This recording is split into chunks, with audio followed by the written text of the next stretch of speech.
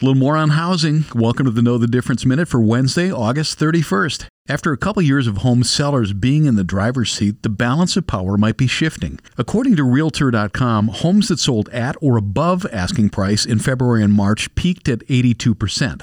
That's when mortgage rates were in the 4% range. Now with rates climbing, sales at or above listing price are down 13 points. On the flip side, sales below asking price rose to 31% last month versus 18% at the beginning of the year. When bidding wars were hot, many home buyers waived inspections. Risky move, but it didn't matter when multiple offers were on the table.